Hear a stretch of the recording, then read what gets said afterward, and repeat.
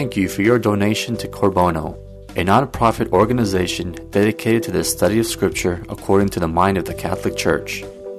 If you like this talk, we invite you to share our website, www.corbono.com, with others so that together we may participate in the evangelization of the third millennium. Our speaker, Najim Awad, lives in San Diego, California with his wife and 7 children and has been studying and teaching Scripture since 1995. Najim believes the Catholic Church holds and teaches the fullness of truth, and with his tremendous zeal and insight, he is able to communicate that raw truth without sugarcoating the teachings of the Catholic Church.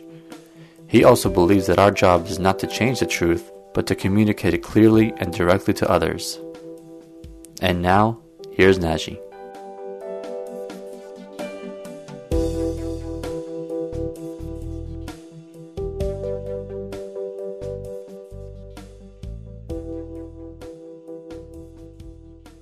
Good evening and welcome to the ongoing study of the book of Revelation. We are still in chapter 12, and last week we spent the whole lecture talking about the woman clothed with the sun, and we've explained how this woman is in our Catholic tradition, the Blessed Virgin Mary, but that she is the Blessed Virgin Mary in also liturgical sense. God, through His will on the cross, willed that all of us be born through her, and that really her suffering on the cross was to give birth to us. Also to give birth to her Son in His glorified body. Not that Mary could do that on her own, she couldn't, but it is the way Christ brings salvation to us through this woman. I wanted today to spend time in looking at a historical context where what I've told you last week has taken place and continues to take place. Specifically, I want to talk to you about Our Lady of Guadalupe. In one sense, the apparition of Our Lady in Mexico, Our Lady Guadalupe, is perhaps her most important apparition. Possibly even more important than Fatima.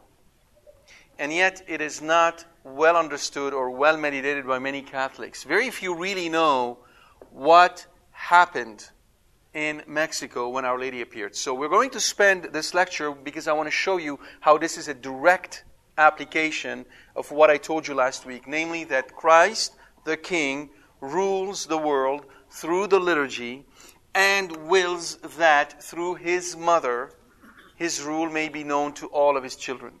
And I will expand on this idea as we go through. I want to warn you up front, there is a bit of graphics material here because of what I have to describe to you. So, for those of you who will take the CD, please listen to the CD first before you let your kids listen to it. Some of the material may not be appropriate to younger children. First, let's begin by taking note of one simple fact.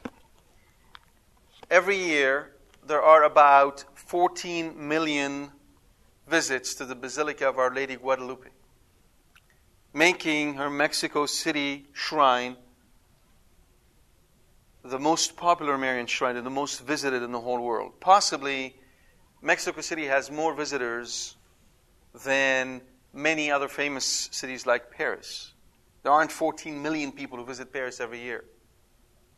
Right? Just imagine the sheer magnitude of what we're talking about. 14 million people. Why? Another important factor, before I answer this question, is that about 25 popes have officially honored Our Lady of Guadalupe. John Paul II visited her sanctuary 4 times. He went from Italy to Guadalupe 4 times. Right? On his first apostolic trip outside Rome, as Pope in 79, and again in 1990, in 1992, and in 2002. In order to understand really what has taken place in Guadalupe, we need to understand the historical context. Because most often than not, all that we have of that apparition is the portrait of Our Lady Guadalupe. That's all we see. But that did not come about in a vacuum. It came in a very specific historical context. Let me tell you a little bit about it. For about, well, you may say at least since 300 AD, till the Spaniards came, you had the Mayan civilization, and towards the end of that period, meaning the 13th, 14th, 15th century, you also have the Aztecs. And in South America, you had the Incas. One common theme to all of these civilizations is their understanding of the world based on an animist religion. Animism is the notion that things have powers. Interestingly enough, for the Mayan, the gods had to sacrifice themselves, had to spill blood in order to give us life. And you will watch how our religious understanding of the world shape civilization. Our religious understanding of the world shape civilization and our ways of living down to the minutest detail. The Maya, the Zapotec, the Mictec, the Aztec, and the Inca, all of them had a concept of vital force that separated living from non-living matter. But to the Mayan and to the Aztec, that which moves has an inner force. Hence, the moon and the sun are objects that would correspond in our language to deity. They're gods. Because they move. They have life inside of them. To the Maya, the order is the foundation of the Mayan world. And that's why they were so big on calendars. They had multiple calendars. And to them, the measuring of time and the measuring of season had, number one, important agricultural implication because of the fact that we're living in the middle of the rainforest. And contrary to what people might think, the rainforest is not a really arable land. You can't produce a lot of crops in the rainforest. It is not made for that. Hence, you need a lot and a lot of it in order to sustain large population. Therefore, rain, seasons, was very important to them. But even religiously, it was very important.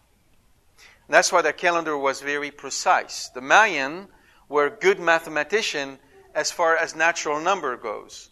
The Mayan never invented fractions, never worked with fractions, never worked with real numbers. So I don't want to make them bigger than what they were. They were very good in natural numbers. And by the way, while I'm on the subject, there is a new fad going on these days. You might have heard of it. You may not have. You will. And it's called 1220. 1220 is, according to the Mayan calendar, 21 December 1220 is, according to the Mayan calendar, the end of this world. And there are a number of people who are now slapping on top of that a lot of pseudoscience or science concerning magnetic fields, the sun, the sunspots, supervolcanoes, and a number of other things. I'm just mentioning it so that in case you heard about it, you know where it comes from. It comes from this Mayan calendar and the fascination that people have with the Mayan civilization these days. For them, human destiny was linked with the celestial beings in motion. And every time there was a major distress, a catastrophe, a problem, they had to consult the calendars and they had to understand the seasons and the times in order to figure out what has happened and to explain it. Therefore, the relationship to the stars and to the sun is what you might find these days among those who are reading their horoscope, when you ascribe powers to those objects. The Maya believed that the world had been created 5 times and destroyed 5 times, and that they were in the 6th cycle. Their gods were not necessarily good or bad. They could be benevolent or malevolent, depending on different situations. So their gods did not have virtuous characteristics to where you could say, well, this one is good and this one is bad. It was not like that. It was more complicated. And gods could kind of mesh into each other and then become a different god. It was a very complex and rich world that the Maya looked into. They believed in an elaborate afterlife, but heaven was reserved for those who committed suicide by hanging, those who had been hanged, those who had been sacrificed, or died in childbirth. Everyone else went to Ksibal, or hell, which was ruled over by the lords of death. And the reason for this belief is because, as I said earlier, the gods had to work to maintain this world. In fact, the gods created humans by shedding their blood. Therefore, for this universe to remain in motion and not be destroyed, humans had to pay back. Try to understand these concepts, because the more I'll go into the description of this, the more you'll feel I'm talking about some planet out there in the universe, so far away from us. You're going to have a real hard time relating to what I'm talking to you about. I want you to keep this contrast in mind. There's a good reason for it. The Maya also had a highly developed, and to modern eyes, to our eyes, highly bizarre aesthetic sense. So slightly crossed eyes were held in great esteem. And so parents attempted to induce the condition by hanging small beads over the noses of their children. The Maya also seemed to go in for shaping their children's skulls. They liked to flatten them, although this may have simply be the result of carrying the baby on the back. But also they liked the conic shape, because it was related to the corn, which was the main source of food. So cone head, there is nothing news under the sun. The Maya filed their teeth, sometimes into a T shape and sometimes into a point. They also inlaid their teeth with small round plaques of jade or pyrite. According to one researcher, young men painted themselves black until marriage and later engaged in ritual tattooing and scarring. So the gods required nourishment for them to work. If the gods did not work, the world would be destroyed. You had no choice. You had to nourish the gods. And what did the gods ask for? Blood. So, in order to keep the gods happy, bloodletting was the most common form of sacrifice. Now, this is not that's not peculiar to the Mayans. We have recorded, for instance, where Saint Elijah fights against the priest of Baal, who also performed bloodletting, meaning cutting yourself and letting blood flow. It's called bloodletting. The majority of this, as I said, it's bloodletting. Now, they would voluntarily pierce parts of their bodies, usually their tongue, ears, lips, or penis, and gives blood to the gods. The higher one's position in the hierarchy, the more blood was expected. So there are actually paintings that showcases queens who've actually pierced their tongue and got a rope to go through the tongue to induce more blood to flow. I am relating this because most of us are unaware of the context in which this apparition took place. Because without that, we don't understand its force. Now, the deliberate taking of a human life was deemed necessary to sanctify certain action, like the installment of a new king or a new temple. And you could not offer anybody. You had to go for someone of a noble quality. And anthropologists today believe this is one of the reasons why there was constant warring between different Mayan cities. It wasn't because they were trying to conquer each other. It was that they needed to offer noble folks, and of course they're going to offer themselves, they're going to go get it from somewhere else. And that happened on a regular basis. Now, to them there was no distinction between man, woman, or child. All of them were offered as a sacrifice.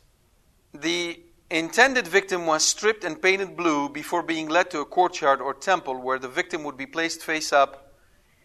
And essentially what will happen is that there is a specific priest who is called a Nakom, who essentially will rip the heart of the victim as they are still alive, and they will offer it up, and then they will burn it. And if this victim was a worthy warrior, its body will be thrown down. And if he was a worthy warrior, someone of importance, there was situations where he would be actually eaten. That happened on a consistent basis. Now, the Incas. The Incas were down south, and what is known about them is their sacrifice of children. There have been a number of discoveries by anthropologists, and National Geographic's reported a number of those finds where they found mummified children who were in very high mountains. The elevation was extremely high, and they were wondering why this has happened. The Incas worshipped the high peaks that pierced through the South American skies. These rugged summits represented a means of approaching the sun god, Inti, in the Inca religion, and many sacrifices were made atop those cold and unpredictable pinnacles. Mountain deities were seen as lords of the forces of nature who presided over crops and livestock. In essence, they were the protectors of the Inca people, and so therefore you had to sacrifice to them to keep order in your civilization. Human sacrifices were found at elevations approaching 23,000 feet. I mean, you can see that these people were not doing it out of sheer pleasure. There was an imperative, a religious imperative, for them to do that. I am not describing to you people who were fundamentally inclined to evil. I'm describing to you people who, according to the religious system of the world, knew that unless they did that, the world would come to an end. Imagine having to sacrifice a child at 23,000 feet. So truly auspicious events such as the death of an emperor prompted human sacrifices, perhaps to provide an escort for the emperor on his journey to the other world. So here we go, another civilization seeped into human sacrifice. And of course, the Aztecs topped both of them. Sacrifice was a common theme to the Aztec because, according to the legend of the five sons, all the gods sacrificed themselves so that mankind could live. Now, sometimes after the Spanish conquest of Mexico, a body of Franciscans confronted the remaining Aztec priesthood and demanded, under threat of death, that they desist from their murderous practices. The priests defended themselves by speaking of their view world. Why they do it? They say, life is because of the gods. With their sacrifice, they give us life. They produce our sustenance, which nourishes life.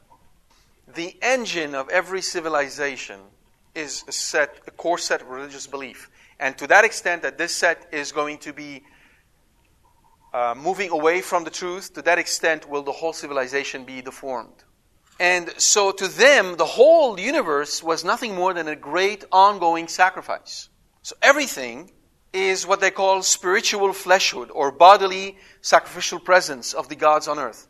Everything, earth, crops, moon, stars, people, springs, everything is nothing more than an ongoing sacrifice of the gods. And therefore, they had to bring that about.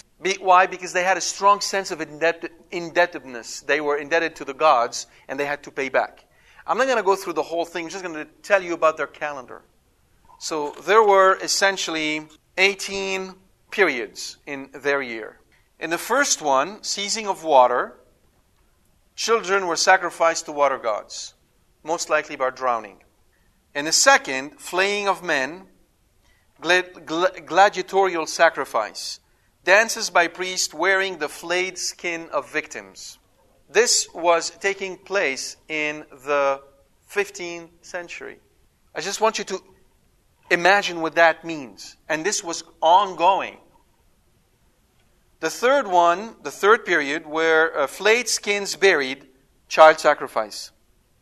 The fourth one is called the Great Vigil, blessing of new corn, maiden were sacrificed. In the fifth one, which is called dryness, there were two particular gods, and the names are too long for me to say, but there were impersonators of these major gods who were sacrificed. In the sixth period, meal of maize and beans, impersonators of water deities sacrificed by drowning, and in the seventh, impersonators of the gods sacrificed. Every period had these types of sacrifices going on. In the 10th one, it gets a little bit more there's a little bit of a diversity there. Sacrifice to fire gods by roasting victims alive. In the 12th, you have ceremonies welcoming gods returning to earth, ceremonial drunkenness, sacrifices by fire. In the 13th, you have human sacrifices and ceremonial cannibalism. In the 14th, and in almost every other period, like in the 15th, you had massive sacrifice. In the 17th, it's called stretching, sympathetic magic to bring rain, women beaten with straw-filled bags to make them cry. Because they believed that making people cry was more pleasing to the Lord because the suffering is greater. They also did that to children as well. This data come to us from 5 different codices written in the language of the Aztecs, as well as the Spanish reports. And initially in the second part of the 20th century, in our rationalistic world, scientists rejected this data on account of the fact that, of course, the Spaniards wanted to justify their own invasion of Latin America and therefore painted these people as monsters, but it's impossible they could have done that. These people were just gentle. Well, there is now, as of the year 2000 and following, more and more archaeological evidence using forensic tools to demonstrate that, no, these things did actually happen. And so now they regard those reports by the Spaniards as authentic, although they do debate the numbers. For instance, there's one report that states that the Aztecs once sacrificed 80,000 people. I have personally my doubt that 80,000 people could have been sacrificed at one moment because the sheer logistic of doing this would be out of this world. But regardless of the number, the fact is, which is fairly well established today by the historical data that we have, as well as by the evidence that science is bringing about, you are facing a civilization very foreign to the one you're living in today, with values completely different. How did this change come about? Better yet, how could these people be converted to Christianity, to Catholicism? That is the question. That is the message of the book of Revelation. Let me ask you this question. Let's assume that these things were taking place today. Well, first of all, they can't take place today because the conscience of the world is Christian. The reason why the world reacts so negatively to any injustice is precisely because the conscience of the world is soaked with Christian values, whether they like to admit it or not. But let's assume for a second that these things were taking place today. And let's assume I were to tell you, we're going to convert them. Do you think that it would be easier or harder to convert those peoples or to convert the Muslims?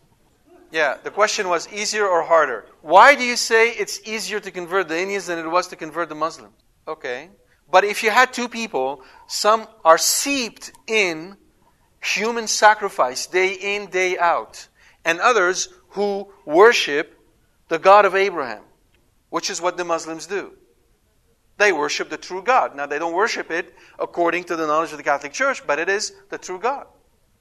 Which of the two you think would be easier to convert? I can see your point. It's hard to convert the Jews. And on one sense, yes, but remember, a lot of them did convert. My point to you is that our situation today is not that different from what they were facing by then, now was it? In Europe, what was going on in Europe right about the same time this was happening in the New World? The Protestant Reformation, right? Think about the state of the church back then. You had massive corruption among the priests in Europe, right? We didn't have the Reformation of the seminaries yet. And here you are facing this here. Remember, the notion that the world is going from bad to worse is not a Catholic notion. Okay? The world goes through these cycles, so to speak, where they move away from the church and then come back. There's this movement of grace that flows through the world that goes out and brings more people into the fold. That's how you have to view it. All right? Now, here are the facts. By the way, the Spaniards, let's talk about them for a second. Now, those guys, for the most part, were not saints. All right? They were not saints. Let me read to you the small paragraph taken out of a passage on them by the Catholic Encyclopedia. Here, as elsewhere, the missionaries were the champions of the rights of the Indians. In consequence of their repeated protests, a royal edict was issued in 1549 prohibiting Indian slavery in the province, while promising compensation to the slave owners. As in other cases, local opposition defeated the purpose of this law. But the agitation went on, and in 1551, another royal edict liberated 150,000 male Indian slaves with their families throughout Mexico. In 1557, in 1558, the crown intervened to restrain the tyranny of the native chiefs. The Spaniards were, for the most part, about gold. In fact, at one point, they dragged the Catholic Church into a court to debate whether these people had a soul. They wanted to negate that the Indians had a soul. So, those missionaries were hemmed from all sides. From without, the Spaniards and these people who were bent on human sacrifice, who had an understanding of the world so alien to Christianity. And even from within. There is one particular Franciscan superior who, when he found out that people who were supposed to be Catholics were still entertaining those pagan customs, performed a persecution that was tyrannical. If you were to put yourself in a situation as it was back then, you'd say it's desperate. I mean, there's no way these people are going to convert. And you know what? Humanly speaking, you were right. Because the missionaries, the saint, the holy ones, who went there for the love of the people, were not getting very far. They'd convert some. Then the Spaniards would do something really stupid, which scandalizes these people, and they would leave. Or they would attack them, because they saw the missionaries as a threat to their own interest. And then it happened. The apparition happened in 1531. In 1541, 10 years later, Franciscan priest and early historian of New Spain, Motolinia, writes that some 9 million Aztecs had become Christian. 10 years. 9 million. Almost 1 million a year. I want you to imagine what it would take to convert 1 million people when you don't have, gasp, the internet. How do you reach 1 million people without the phone? Without the printing press? Without roads? How do you do that? 9 million. You know what 9 million of the Aztec means? It's a major portion of the Aztec population. It's huge in the span of 10 years. That's what I'm talking about. This is the reign of Jesus Christ. First, let's find out about San Juan Diego a little bit. He was a poor Indian, so he belonged to the lowest caste. He was not a slave, he was a free man according to the Aztec civilization. He was a poor man, so he walked barefoot because he was not allowed to put anything in his feet. He belonged to that lowest caste. In fact, he described himself to Our Lady as a nobody. He made mats. He owned a small piece of land. He was happily married but had no children.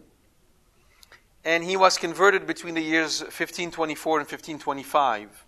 And baptized, as well as his wife. He was baptized by a Franciscan priest, Father Peter d'Agrand, one of the first Franciscan missionaries. He was a very devoted religious man. Even before his conversion, he was a solitary, mystical character, prone to spells of silence and frequent penance, and used to walk from his village to the church 14 miles away to receive instructions on the doctrine. When his wife died, he moved and lived with his uncle, Juan Bernardino, in Tolpetlac, which was closer, 9 miles to the church. Pardon? Juan Bernardino was his uncle. And he always walked to the church. He was 57 years old, certainly an old age in that time, when this apparition took place. He was an old man. After the miracle, and after all these events took place, he received the bishop's permission to move to a room attached to the chapel that housed the sacred image. And he gave his business and his property to his uncle, and he spent the rest of his life as a hermit, teaching others about the tilma. He died at the age of 74. He had a great love for the Eucharist, and by special permission of the bishop, he received Holy Communion 3 times a week. A highly unusual occurrence in those times. Pope John Paul II praised him for his simple faith nourished by catechesis and pictured him who said to the Blessed Virgin Mary, I am a nobody, I am a small rope, a tiny ladder, the tail end, a leaf. And John Paul II pictured him as a model of humility for all of us. As you know, Our Lady appeared in Mexico, and she was given the name Our Lady Guadalupe. The name itself has caused a lot of controversy. The first thing you need to be aware of is that there is another Our Lady of Guadalupe in Spain. And that shrine in Spain houses the statue of Our Lady, which according to tradition was carved by St. Luke the Evangelist. And St. Gregory the Great gave that statue to the bishop of Seville, St. Leander, who was the brother of St. Isidore of Seville. When the Moors, the Muslims, invaded, the statue was lost for 600 years and was recovered about 1326, so a little bit before these events, by a cowherd named Gil Cordero, guided by an apparition of Our Lady. And this statue was named Guadalupe for the village located near the place of discovery. Now, Guadalupe, I've heard multiple explanations that it means the river of the wolf in Arabic. Well, I know Arabic, and maybe it's Moroccan Arabic, or it comes from a different point, but Guada means wadi, which means canyon or valley, as far as I know. And lupe cannot be in that pronunciation Arabic word for a simple reason that there is no P in Arabic. Okay, so, and wolf is certainly not lupe. There's no connection between these two words. So maybe it's a different source of Arabic. I've heard another explanation, be it the Valley of Love. Now that is closer. Okay, Wadi al-Hub. Okay, Wadi al-Hub is closer to Guadalupe than anything that includes a river and a wolf. Well, according to the Arabic I learned. But at the end of the day, it doesn't really matter. What matters, though, is this. When Our Lady spoke to Juan Diego, she spoke in his native language, not in Spanish, in the Aztec language. And she introduced herself by a word that is pronounced Cuatlasupe, or something like that. All right? That's the best pronunciation I can make out of this. Cuatlasupe, which sounds remarkably close to Guadalupe. Now, that word means broken down. Qua mean serpent. Tla being the noun ending, which can therefore be interpreted as the serpent. Right? And xope means to crush or stamp out. So she introduced herself as the one who crushes the serpent. Cuatlasupe. And it is entirely possible that when Juan Diego, said that word to the bishop, who was from Spain, and no doubt had heard about the recovery or knew about the recovery of this miraculous statue in Guadalupe, it is entirely possible that he immediately linked the two and therefore called her Our Lady Guadalupe. Now let's look at her appearance, because most people don't, again, pay attention to what was going on in this painting. She's wearing a delicate cross located on a brooch worn at the top of her gown. Interestingly enough, it is the cross that looks a lot like the cross that Cortez brought with him. And it is this connection that allowed many Indians to come to the faith. Her hands are folded gently in prayer. Her wrists are tied together by a cord to signify that she belongs to someone more important than her. But she wears white fur cuffs, symbolizing someone of royalty. The lady stood in front of the sun. She was greater than the dreaded Huitzilopochtli, their sun god of war, the sun god, which is the major deity they had. She was standing in front of him.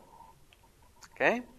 The star strewn across the mantle, she was greater than the stars of heaven which they worshipped, because she had the stars on her. She was a virgin and the queen of the heavens, for Virgo rests over her womb and the northern crown upon her head. When Our Lady appeared, we know exactly where she appeared. You take the stars on her mantle, you move the stars back in time to that precise moment, and you will see that the stars on her mantle fit perfectly the position of the constellations. And Virgo is right there in the middle, according to what I can see. I have not verified this, but according to what I read. The blue-green hue of her mantle, she was a queen because she wears the colors of royalty. The black cross on the brooch at her neck, her God was that of the Spanish missionaries, and Jesus Christ, her Son, who died on the cross for all mankind. Now, the black belt, she has the black belt worn around her side, and that meant to the Aztecs that she was with child, because she wore the Aztec maternity belt. The 4-petal flower over the womb, she was the mother of God, because the flower was a special symbol of life, movement, and deity, the center of the universe. Her hands are joined in prayer. She's not God, but clearly there's one greater than her, and she pointed her finger to the cross on her brooch.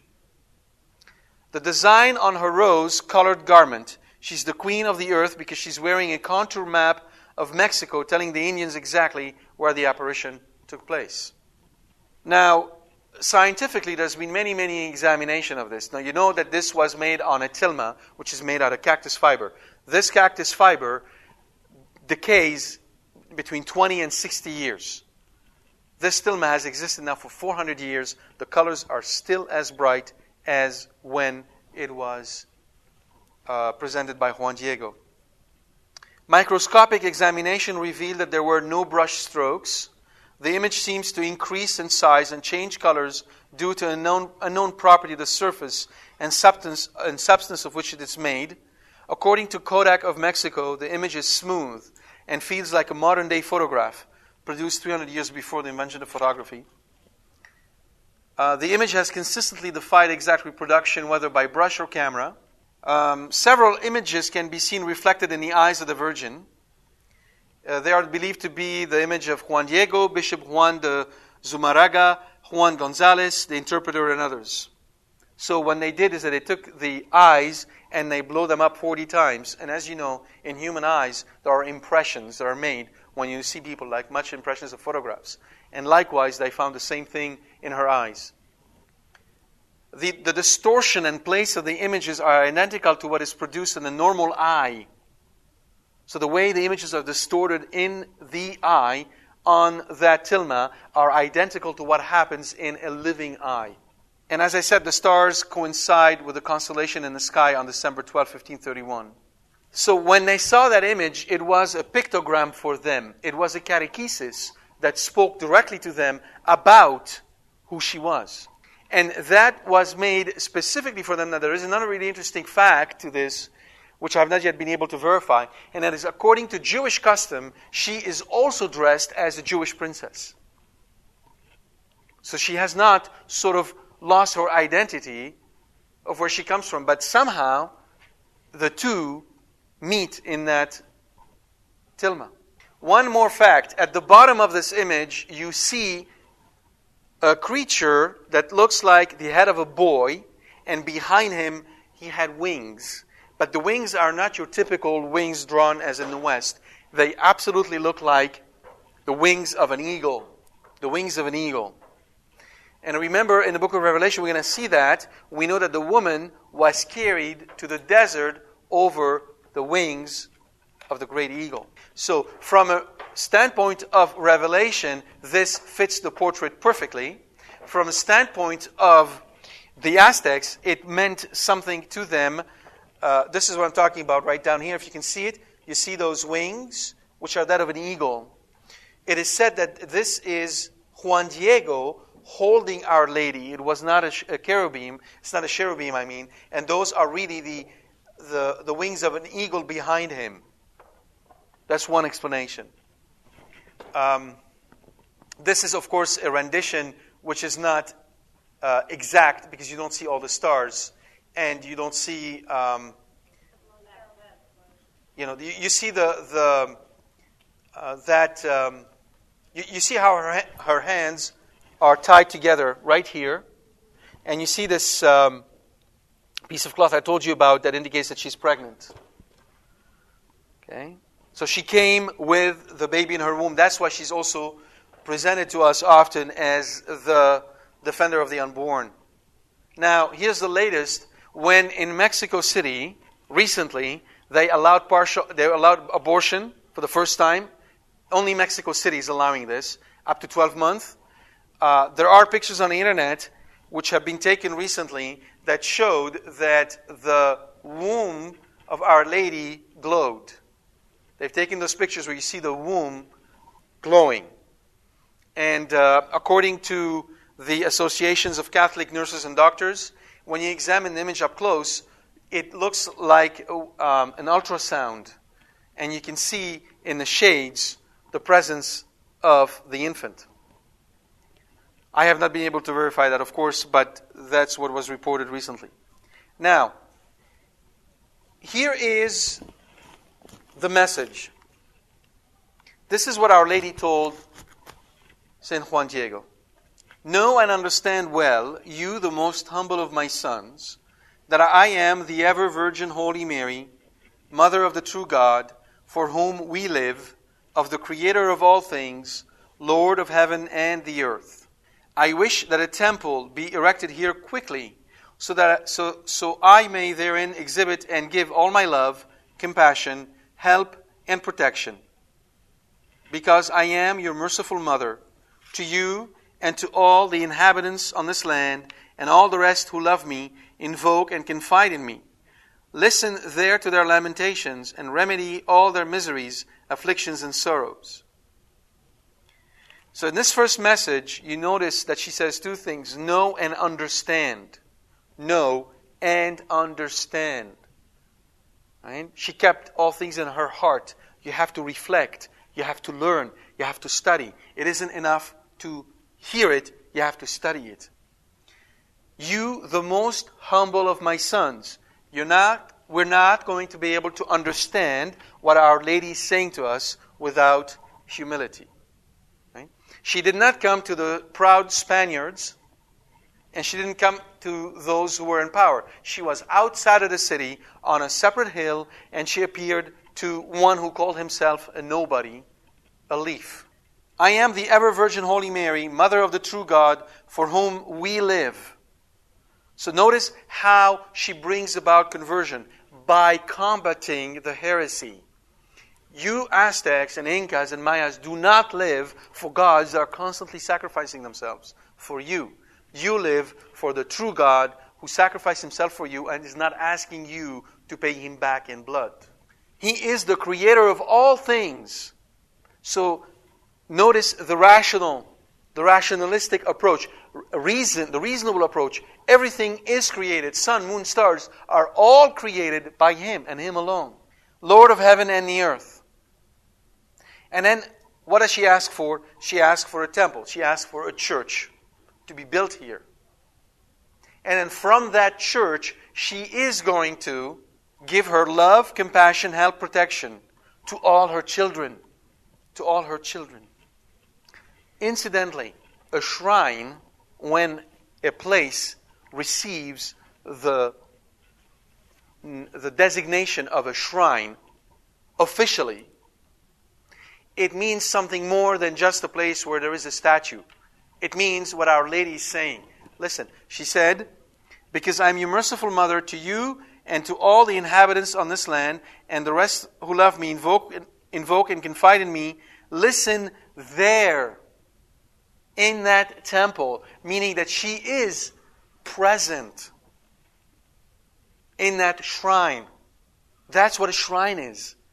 It's a place where God manifests His presence in a very special place, in a special way.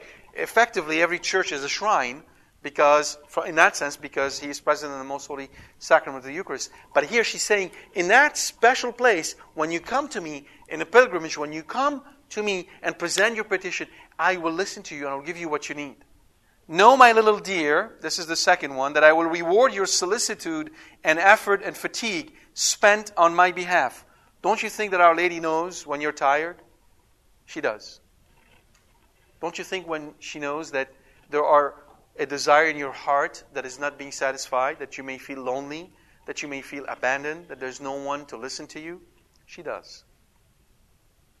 But if instead of feeling sorry for yourself, you took all these feelings and give it to her in saying a rosary, even if you don't feel like saying the rosary, even if the rosary means nothing to you, even if you say the rosary and you feel completely dry, and you'd much rather be watching a football game.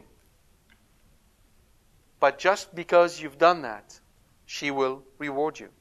Saint Louis de Montfort reports the case of one woman who went to her personal judgment and all her sins were being weighed. And her sins outweighed her virtues, not her virtues, her acts of virtues, if you will. And so she was bound to hell. And then Our Lady came and put into balance the one rosary this woman said in her life. One rosary. And it tipped the balance. One rosary. I'm not saying this to you just because of this cute sense of piety that sometimes we sophisticated Californians shy away from because, it doesn't have the allure of an iPod. I'm saying this to you because it is embedded in the book of Revelation. It is in Scripture. That if you are indeed the sons and daughters of God, then you are indeed the sons and daughters of the one to whom the whole world has been entrusted. And when you do those things, even though you may not understand them, you're doing her bidding and she will take care of you. In her third message, she says, "Hear me and understand well, my son the least." This is translated from their language. This is how he would speak. That nothing should frighten or grieve you. Nothing should frighten or grieve you. Let not your heart be disturbed. Am I not here, who is your mother? Are you not under my protection? Am I not your health? Are you not happily within my fold? What else do you wish? Do not grieve nor be disturbed by anything. Do not grieve nor be disturbed by anything. Now, I'll tell you right away, this is not something that you can just kind of, switch on autopilot. And then, henceforth, you're not grieved and disturbed by anything. It doesn't work that way. You have to hear, you have to understand, and you have to work at it. Because that requires us to be detached from so many of those things that we consider important in our lives. And they are important, but they may not be the most important thing. Our job, your job, my job, if you want to call it a job, a vocation maybe is a better way. Our vocation is not primarily to save the world. Our vocation is not to worry about the political situation in Lebanon, in Iraq, in this country, or anywhere else in the world. Our vocation is not to worry about where this state, this country is going to.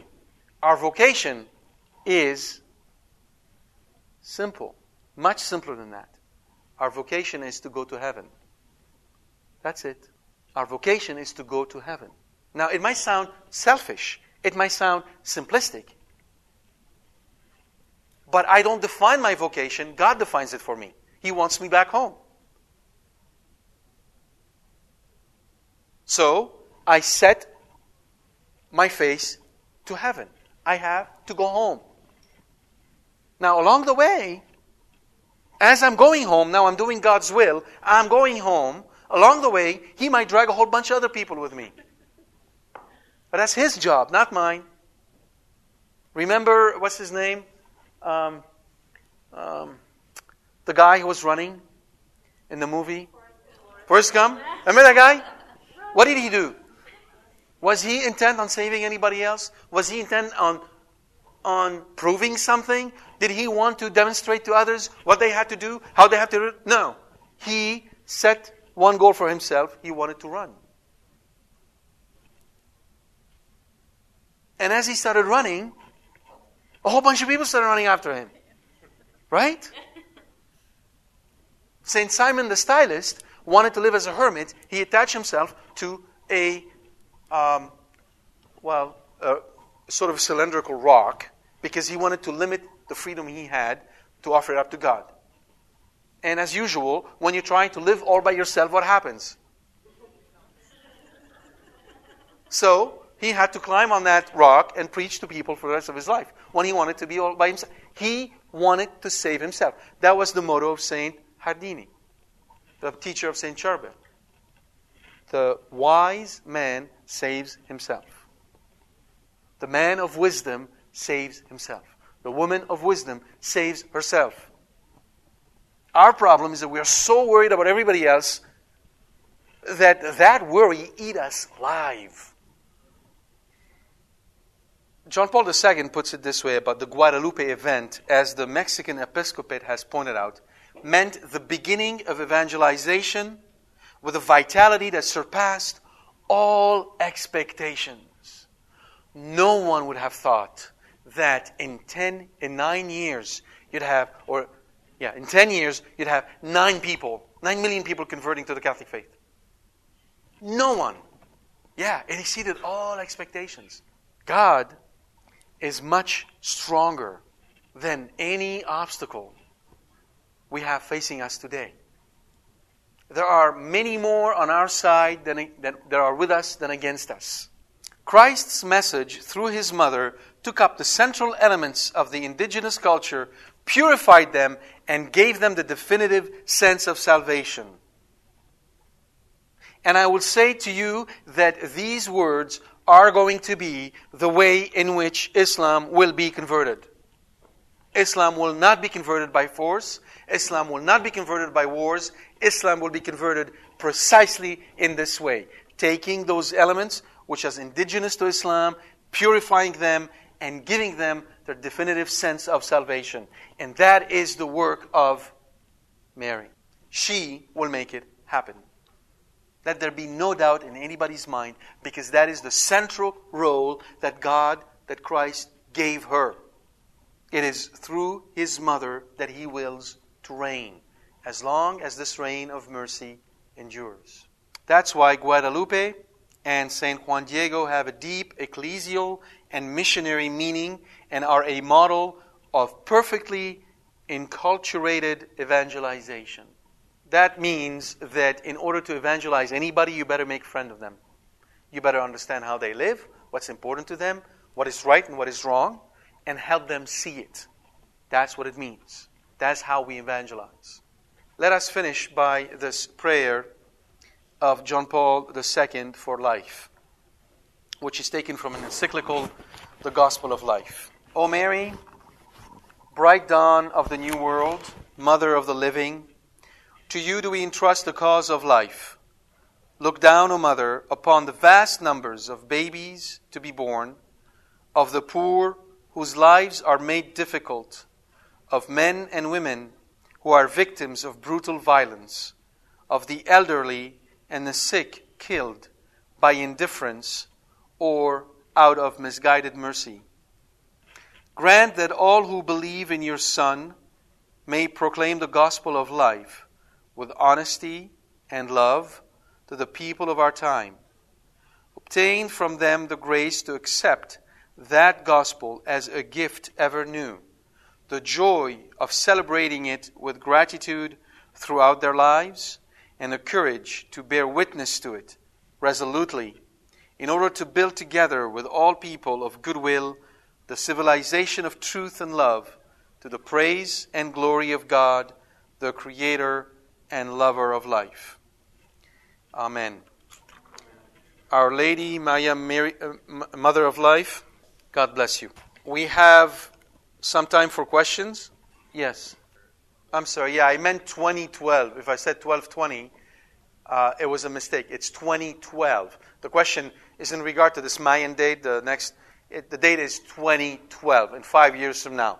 They're saying the world will come to an end.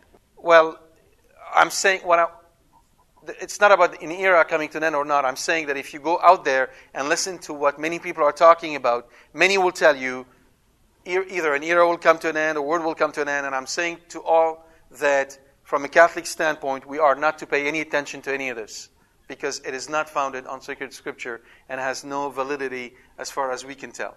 Yes? The relationship between the book of Revelation of the woman clothed with the sun and the apparition. What is the relationship? I think it's pretty evident, because what you see here is a woman who has the stars around her mantle. She's crowned with those stars. The sun is behind her. She's clothed with the sun. And the moon is right under her feet, which is exactly what you see. But in the Aztec understanding of things, the sun is also the powerful god to whom they sacrifice, and the moon is also representing the serpent, which is the god of death, to whom they sacrifice a lot. And she's therefore stronger than both of them. No, they were not added later. They were part of the image. Nothing was added later. No, absolutely not. These are all part of the picture.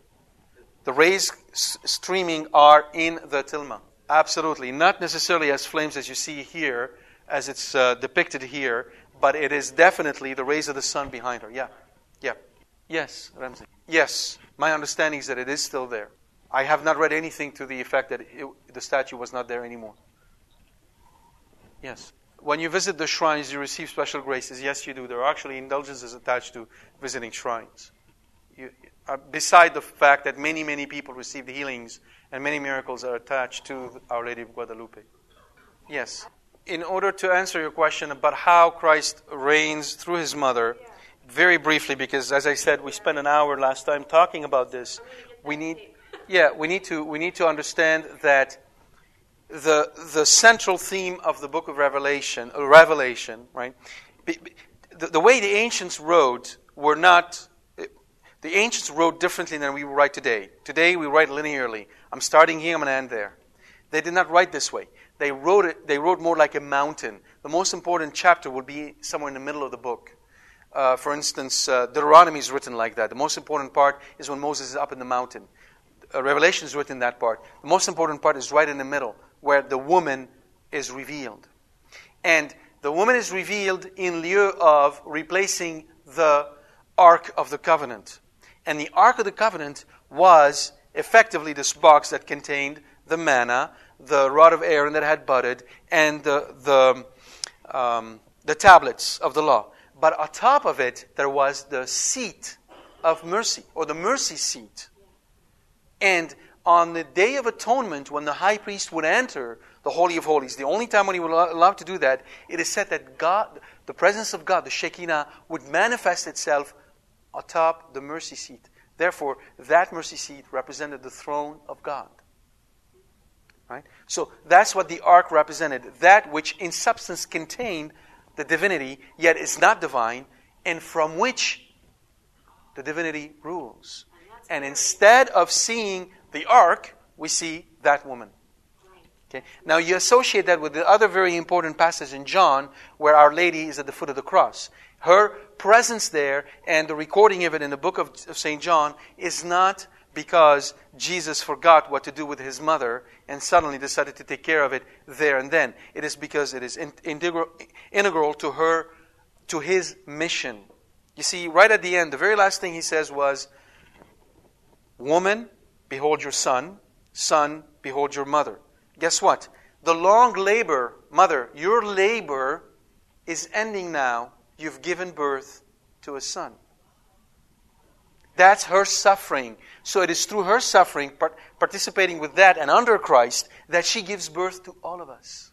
That's it. That's why she's in pangs of birth. That's what she was in. But you need to understand it also in the context of the liturgy. This happens every Sunday. Every time we celebrate the liturgy, this is happening to all of us. So that's why, for instance, St. Augustine will say that the church is the womb of Mary. We're all born through the church. So there's all these imagery that point to her role in this world as the mother of mercy. Of course, none of that would happen without him. Again, this is not about Mary, it's really about Jesus. What we're trying to say here is, Lord, we want to adore you the way you want to be adored. We want to follow you the way you want to be followed. This is how you set it up. So, we give you glory by listening to your mother. You understand? And St. Louis de Montfort has a very lapidary formula for this. He says, every time you say Mary, she says Jesus. Every time you say Mary, she says Jesus. That's what he meant. One more question? Yes. Yes, indeed.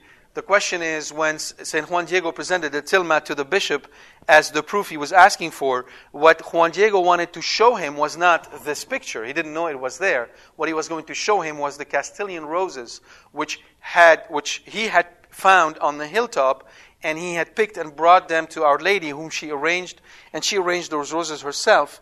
And Castilian roses, you need to understand, Castile is very low altitude, and roses grow there, and Mexico is very high altitude, and it's in December or in November, some period of the year. I remember exactly when apparition took place, where I think it's in December, where it was impossible for those roses to grow. So that, in and of itself, was already a natural miracle that he knew the bishop would understand. So that's why he dropped the tilma, because he wanted to present the roses. And then the image formed. Thank you.